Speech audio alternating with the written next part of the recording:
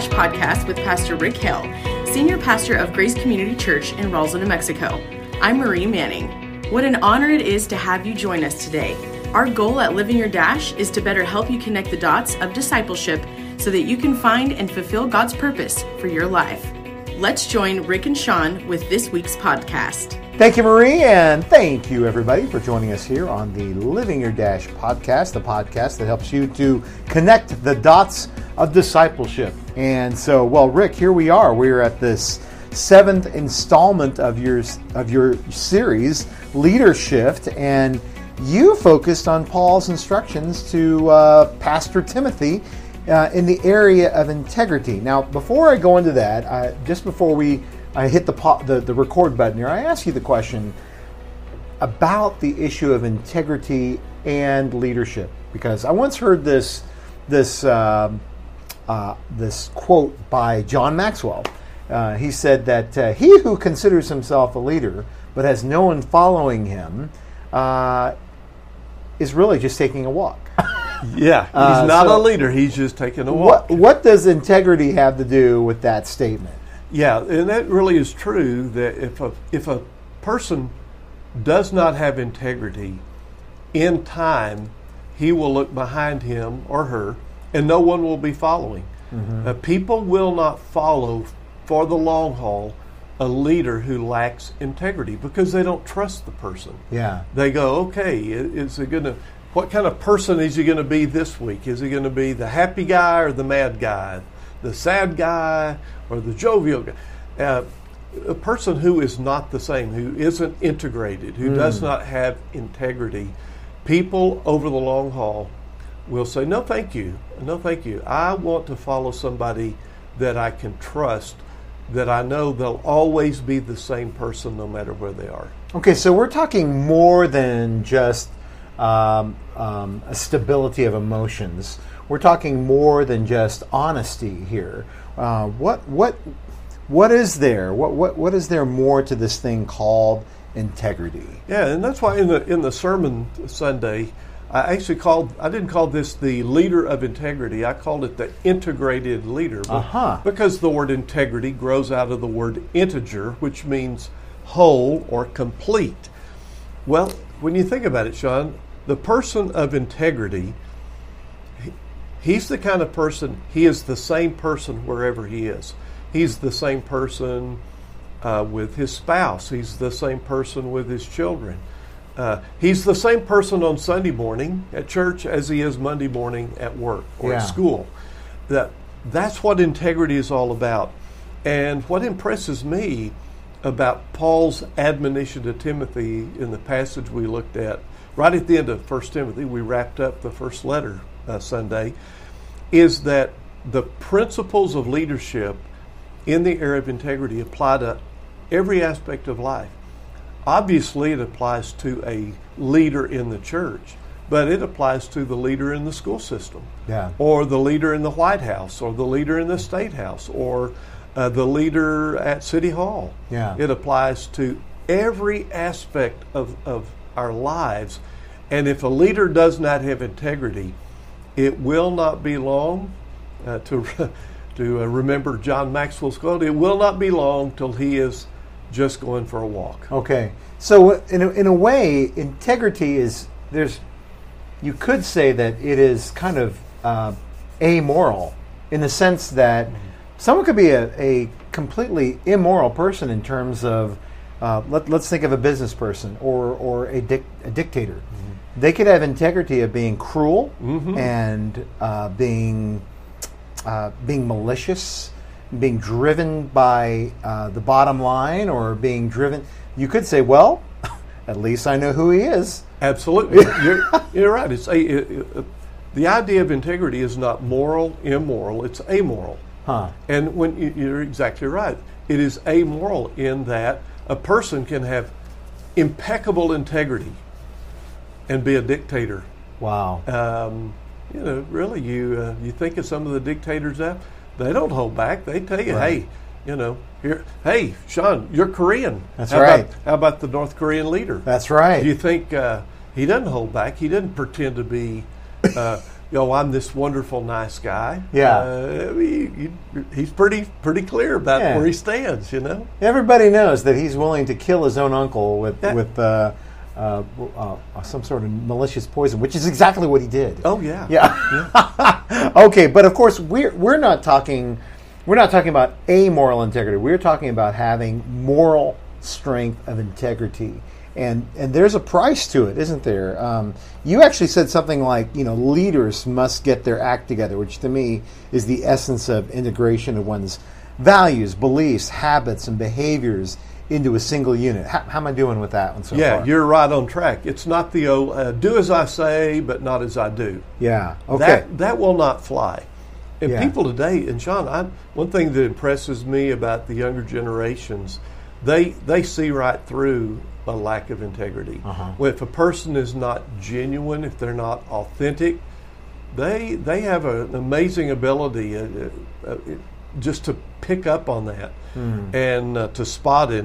And what all of us, but especially the younger generation right now, they want to know the real deal. They don't want you being blowing smoke. They want to know, hey, you're the real authentic person. You're the genuine person.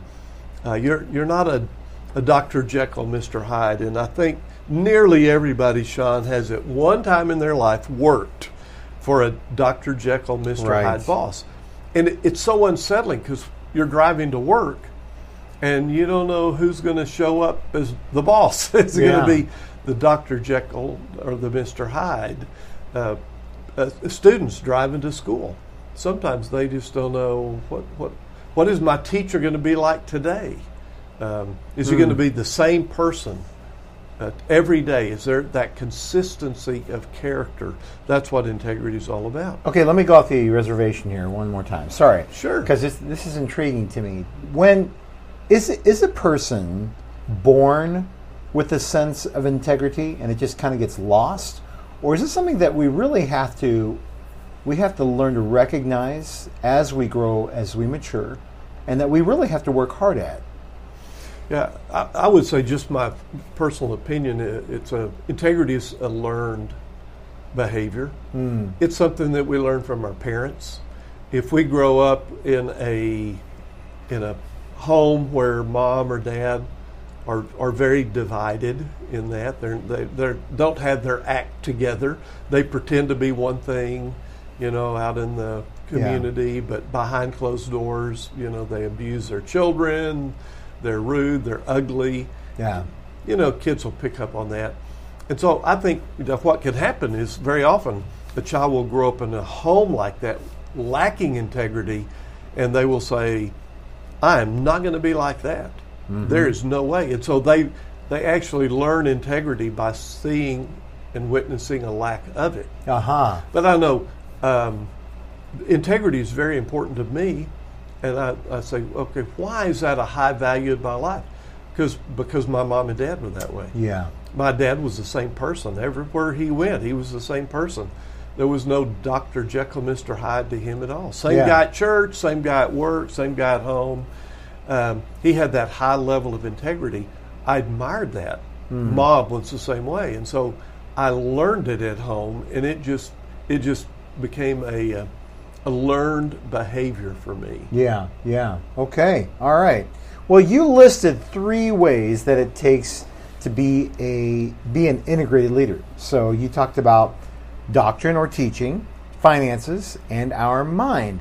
So what if I'm not a pastor? I mean, I can skip the doctrine part, right? I mean, wrong again, Sean. Wrong again. Man alive. No. This doesn't apply just to pastors, and don't let the word doctrine throw you. In fact, some of the translations use the word teaching. Okay. Or instruction. So think of it this way. Really, your doctrine, your teaching, instruction, what rules guide your life? Okay. That's it. What rules guide your life? For example, whatever it is, that's your doctrine. Everybody has a doctrine. Yeah. They may not call it that, but you have a doctrine. It's, okay, what are the rules? What are the priorities? What are the principles that guide my life? For example, if your doctrine is, I want to be in control. Well, if that's your doctrine, if that's your internal compass, then wherever you go, that's going to be a priority. You're going to do everything you can to be in control. Yeah. If you're, I know some people, their doctrine is, I can't trust people. That's an ingrained doctrine they probably learned growing up because they were in an environment that just couldn't trust people, couldn't trust adults. Yeah. And so if that is your internal doctrine, then you will go through life keeping people at arm's length. You'll never trust people. You'll always think they have an ulterior motive. And, I got to watch that guy. I really can't trust those people. That's why this internal doctrine, these rules that we live by are so important because they will guide and in many ways control your behavior. Right. I was thinking of someone might, as they never write this down, which I think is actually not a good thing. I think we should at some point write down these rules of life or these statements that we believe are true. And we might surprise ourselves as to what we actually do and what we say we believe. And because I think some people, they live, their doctrine is actually, people matter as long as they bring value to me. Yes. Right? And so, I mean, they would never say that, but that's exactly how they behave. Yeah. And so they don't trust people, they don't trust churches, they don't trust organizations, because they, unless they get a kickback immediately. And so, but of course, then they have to do the hard work of, okay, if there are institutions or if people matter, period, and I have to treat them as valuable, then I've got to change a lot of my behavior, my speech, and my actions. Absolutely. That's what you do need to get in touch with your internal doctrine. Yeah. What are those rules, written or unwritten, that you live by? Yeah. Because if you live by them, they will affect your behavior. They will affect your relationships. Yeah. Woo! That's grown-up stuff we're talking about, isn't it? Powerful stuff. Yes. Okay, so we get a glimpse into the challenge that we face by looking at the challenges that Timothy faced. It got me to thinking, how deeply into trouble was Timothy in Ephesus? Yeah, I think Timothy, when he went to bed at night, he felt like, I think the Apostle Paul threw me in the deep water here. And I know he intended to teach me to swim, but I feel like I'm drowning. Yeah. It was a difficult situation. Apparently what had happened, some very powerful and influential false teachers had infiltrated the church, had wormed their way into leadership, which I have seen happen. Yeah. I've seen very ungodly people worm their way somehow into leadership, and then once they get to that position, they don't give it up. They don't relinquish it. They hold on to it because they're into power. And so I think more than anything else, what was going on in Ephesus was a power struggle between Timothy, who had to take control because he was there promoting the truth and promoting what was right and what was good. But he was going up against some pretty good, powerful people. Right. Very influential and apparently very convincing people. Yeah. And so people in the middle of the church members were going, oh my goodness, what do we believe? What do we believe? And so Timothy had to do a masterful job at explaining, here is the truth. Here's the truth, and here's what we have to stand for. I find it interesting that for Timothy, I mean, this letter that was given to the church at Ephesus, I mean, there's no better stamp of authority by saying, I know who I chose as the bishop of Ephesus. And if it's any of you turkey toes out there, you ain't it. This is the man I've chosen, and Absolutely. the man that everybody needs to look to. Yeah. And what a wonderful pattern he then set for the rest of the church as we begin to roll on through the ages. Absolutely, and it's very important that Paul wrote this letter giving Timothy the authority. Yeah. And he was saying, here's your guy. You listen to him, and he's going to deal with these false teachers. Yeah, ending up, of course, giving a really a good doctrine for you and for me and for really everybody. Everybody. Because now everybody can hold themselves accountable to which end of the of leadership that they need to take. Exactly. Okay, so the characteristics of the false teachers that Timothy faced were they were like selfish problems that they caused, selfish interests that they had, and evil results. I was thinking about this. What if we flipped the script and we looked at the opposite of these false teachers? What clues can we learn by perhaps imagining what they could have been, or what they could have done, or might have produced if they had repented? Do you understand what I'm saying? Yeah, do you think about the impact this church could have been having in that community if it wasn't, if all the energy wasn't focused on fixing the problem in the church? Yeah. They weren't able to impact their community. They were too busy taking care of their own issues, right? Which is really devastating. So you think about the characteristics I mentioned Sunday. One of them was arrogance. These false teachers, very arrogant. They were know-it-alls. Yeah. So you think of what would have happened had they been humble leaders, really guided by humility, a willingness to learn, a willingness to grow, rather than being know-it-alls, wanting to know, wanting to grow. That would have totally changed the atmosphere of this church and the impact it could have had in the community. Another one I mentioned was they went around just creating controversy, even greedy. Somehow they were trying to get some kind of financial gain out of this power struggle.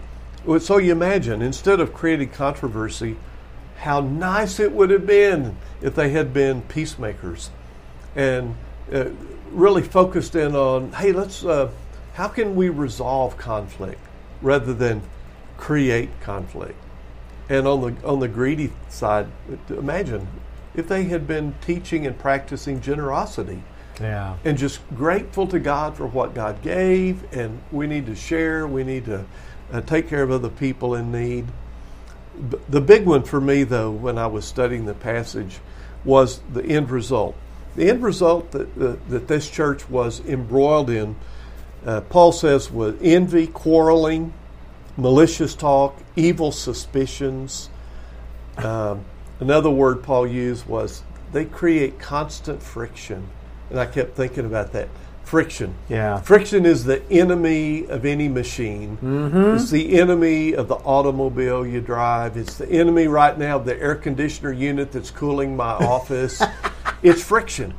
And friction causes heat, and heat causes things to wear out. Yeah. And that's what was happening in this church. What would have happened instead of that kind of attitude if they had been content? Yeah. Just content.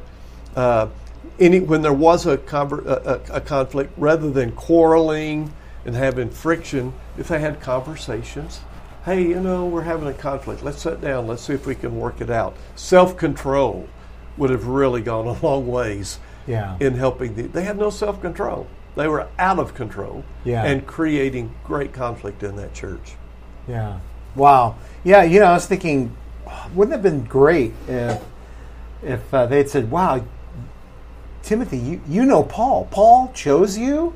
Okay, well, let's get behind, what are we supposed to be doing? Yeah. And Timothy could have just said, well, what did the master say? Mm-hmm. We're going to go and make disciples. Ephesus is going to be a powerful disciple-making church. But instead, he had to waste all that time trying to get things in line. Yeah, not just time, energy.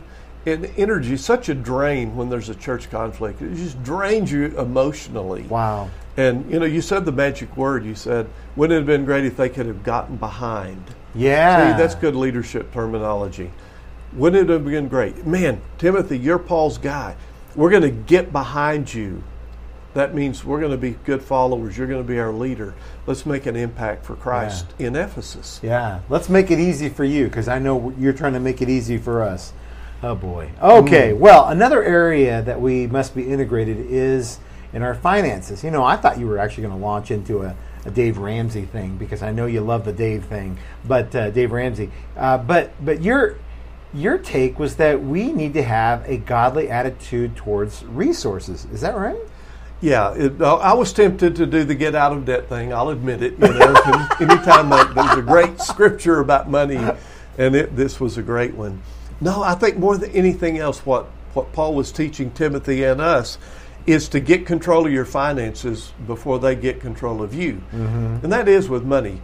If you don't control your money will control you. Yeah. There's no middle ground. And I love this section. And for people, if you haven't read the 1 Timothy chapter 6, the greatest, well, I shouldn't say that, one of the greatest passages in the Bible on your attitude toward money. Yeah. And we talked about three things: how to learn to be content, and then how to enjoy. We need to enjoy. Don't feel guilty. Enjoy what God provides, but also be willing to share. Be generous. And lives would be radically changed if people would say, okay, I am not going to let money control my life. Yeah. I'm going to be in control of money, and I'm going to use biblical principles. And so I'm going to be content. I'm not going to be, trying to keep up with the Joneses, spending money you don't have to impress people you don't like. Yeah. That's keeping up with the Joneses. Mm-hmm. I'm not going to do that. I'm going to be content with what God's given me. We're going to enjoy it, and we're going to share it. Yeah. How simple is that? So simple.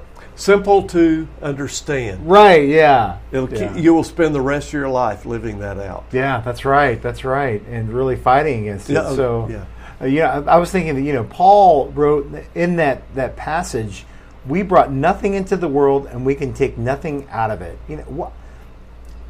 Not to beat a dead horse, but why is that like a profoundly important observation? John, what people don't know is you and I just walked out of a funeral a few hours ago. Yeah. Good friend of ours, he brought nothing into the world. Yeah. And I was there. He's taking nothing out. Yeah. Nothing out. Yeah. And when we realize that principle, and sometimes people need to go to more funerals because it reminds you, it gives you perspective and resets your priorities. When you realize nothing in, nothing out. Yeah. I've got resources while I'm here, but they're temporal, not eternal. Yeah. That to me is the key, is, that's right, I'm not going to take anything out. Why am I working so hard to get something that, to quote Solomon in Ecclesiastes, that I'm going to give to people who are going to inherit all my wealth, and I'll have no control on how they spend the money that I gave them. Yeah. Yeah. Yeah. And that's why Solomon says it's like chasing after the wind. Chasing after the wind. That's chasing right. after the wind. Yeah. It's futile. So your further comments reminded me of a series that you did a way back and called the Be Rich series, and which almost sounds like when Andy Stanley wrote this book, he said how to be rich, but that's not where he was going with this, and you told us that too. But anyway, Stanley asked the question to his congregation, and you asked it to us: would we consider $37,000 per year salary? Would you consider yourself rich? And I don't think anybody in the room at the time said no. we all thought no. I mean, that's barely scraping by. Yeah. And then you dropped the bomb, and the bomb was 4% richest in the world. Yeah. Now think about it.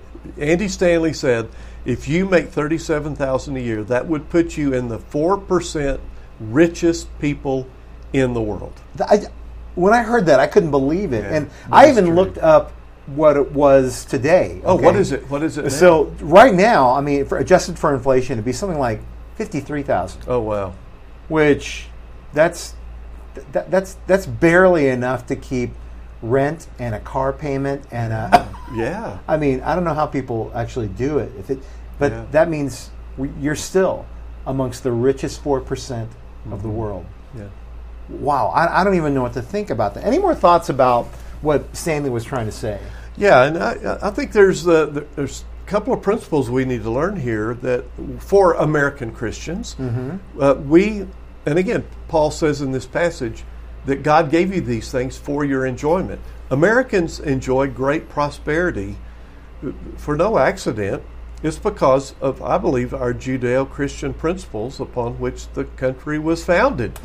And again, God's Word works. Yes. It works in very practical ways. So if you base your life on biblical financial principles, they're going to work. If you base your family, it's going to work. Guess what? If you base your nation on the foundational principles of Judeo-Christian values and ethics and morals and biblical principles about money management, guess what happens? Prosperity. Yeah. But you want to see the opposite of that. Contrast our nation with nations with evil leaders. Yeah. So, we talk about North Korea. Horrible right. condition. Venezuela, horrible conditions. Why? What did those people do wrong? Evil leadership got in control. Yeah. And the minute evil leadership gets in control, bad things happen. Yeah. So I said it Sunday, I'll say it again. If you are a Christian, don't feel guilty if you have money. Feel blessed, feel grateful, and feel responsible that you are a steward. God has made you a steward of those resources, and you're to be content with them. You're to be generous with them, but you're also to enjoy them. Yeah. And finding that balance. But I think it's possible. I think we can actually do that. So before we toot our horn too generously ourselves, I do know, because we have some international listeners, and so I think that you're not saying at all, I don't think, that that America is a picture of integration of all these things. Are you saying that? No. And even our founding fathers, 250 years ago, they weren't perfect men and women by any stretch of the imagination. But they did have this undergirding truth that the Judeo-Christian ethics and values and morals, that's what this nation needs to be built on. That needs to be the foundation. And our nation was built on those. Yeah. Perfect? Absolutely not. Yeah. But over the years, we've tried to maintain that that principle of staying focused on good values when it comes to money. Yeah. That you learn to save. Yeah. You don't overspend. Problem is, look what's going on. Now we have some leaders in our world and in our nation. They overspend. Our nation's in debt. Yeah. Well, what's the consequence? It's going to be somebody's got to pick up the tab one of these days. Right. Probably going to be my grandkids. Boy, isn't that sad? Very sad. And I think that there's that essence of industriousness, of wanting to achieve greater things than the previous generation, and not at the cost of one's integration or integrity, but saying, that's what I appreciate about the United States, is that we as a nation have said, let's do things as ethically and responsibly as possible, but let's certainly not go backwards. Yeah. Let's become healthier. Let's become stronger. Let's have a greater cost of is that right? Cost of living? Yeah. That other people that we all can enjoy. This way, all boats can rise. Absolutely. So it's the things like biblical principles: get a job, go to work. Right. Yeah. Do an honest day work, whether the boss is watching or not. You put all those principles in, what's going to happen? All the boats rise. Let's see, I think it's somewhere in the Bible it says a man should work. If a man does not work, should not eat. You shall not eat. That we should work so that we have the enablement to give. Yeah. See, who said that? Yeah. And it seriously, Sean, it is very dangerous in our culture today that many people work very, very, very hard on getting government substance. Oh, my goodness. It's almost their job. Their job is to get on welfare. Yeah. And welfare is for those people who need it. Right. And we need that. We need that safety net. It's true. But when 50% of a state is on government assistance, something is wrong with that picture. Something might be wrong. Yeah. Oh boy. I know you're about to get triggered, so I'm going to move on. So because I know I am. Okay. I'm loading my gun. All right. In regard to generosity, I love what you had to say. Don't hoard it. Share it. Have an open hand, not a closed fist. Drawing back to what Stanley said, he said that being rich is an attitude and not a number. Like we would say that, if you're a millionaire, right? I mean, certainly you've got to be more generous.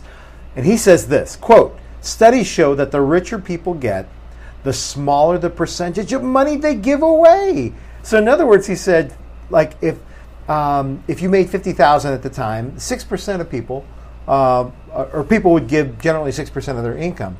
But those who made $200,000 or more gave just 4%. So it's getting worse.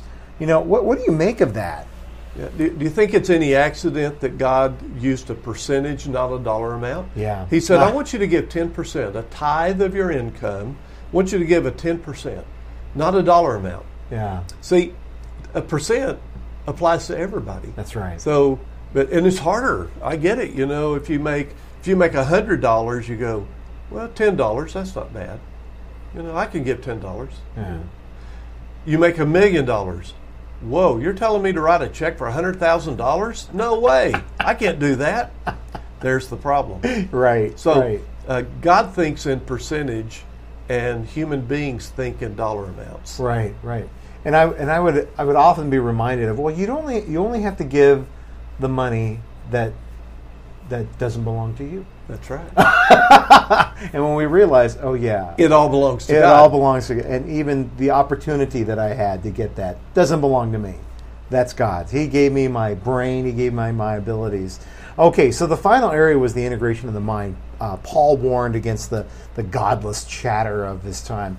What kind of godless chatter are you concerned with today? Well, just look at the word, godless chatter. Any talk or speech that leaves God out, that would be godless. Yeah. So any talk that removes God, that removes the belief in God, that removes the values of God, secular humanism, that's the perfect definition of secular humanism, is it removes God from the conversation. Yeah. There's the problem. In our culture, there's a lot of godless chatter. Mm-hmm. It's speech that totally is void of God. It just pretends like God is not in the picture. Yeah. That's sad. Yeah. And dangerous. Exactly. And the thing that immediately came to my mind was that we have in our palms devices that have instant access to godless chatter. Oh. I mean, the most influential piece of anything is not a philosophical ideology or a political ideology or religion. It's what we find in the technology in our cell phones. Yeah. And everywhere we look, we see people look. I saw somebody trip the other day because they were looking at their phone and they weren't walking in front of them. Wow.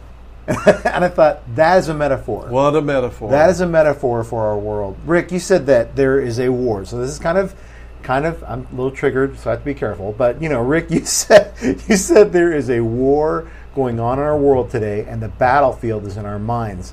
Are you using hyperbole, or should we really be thinking like tactically every day? Yeah, like the latter.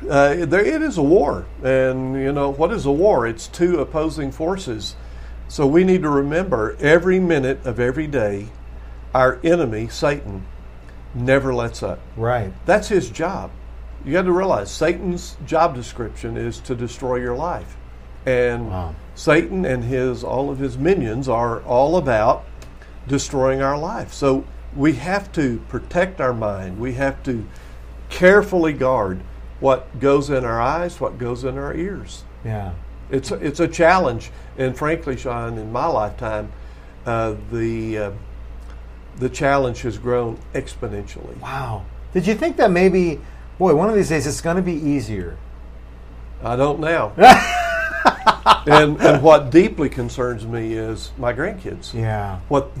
You could not pay me money to go back and be a teenager again. Oh boy, me Couldn't too. pay me money. Yeah. The challenges are enormous, but there can be victory, but you have to protect your mind and guard carefully what goes in it. That's fantastic. Well, Rick, as you can tell by the music going on, it is now time for Rick's Quote of the Week. All right, Rick, what do you got for us today? Well, this one is just for you because I know you like G.K. Chesterton. Oh, I do. But you may not be aware that G.K. Chesterton had a thing to say about money and about finance and about contentment. And here is his quote. There are two ways to get enough. One is to continue to accumulate more and more. The other is to desire less. Ooh. I like that. I love that. So, desire less. Yes. Desire less and you will be content. Well, thank you for that Englishman's quote. I do appreciate My that. pleasure. What else is going on here, Rick? Well, this Grace, Sunday we continue leadership, and I like where we're going. We're opening up 2 Timothy, and so people can start reading 2 Timothy now. But the challenge this week is it's the called leader. What does it mean to be called? To feel like God's calling on your life to be a leader, and if God is calling you to be a leader, here's the key. How's that going to make you different as a leader? How's it going to make you stand out? Maybe sometimes you don't get applause. Maybe you get tomatoes thrown at you because you're different. But what does it mean to be a called out leader? What are the benefits? What are the challenges? Very excited about what Paul is going to teach Timothy and us this Sunday. That's exciting. All right. Well, Rick, thank you so much for your time. And audience, thank you so much for your time. Join us next time. Thanks for spending time with us today. We hope that you've been encouraged and better informed. We love to get feedback, so send us an email with your comments and suggestions to info@roselgrace.com. If you like what we're doing here at Living Your Dash, please hit the subscribe button, leave us a review on your platform, and share this with your friends. For more information about Grace Community Church, please point your browser to roselgrace.com. Until next time, I'm Marie, and this is Living Your Dash.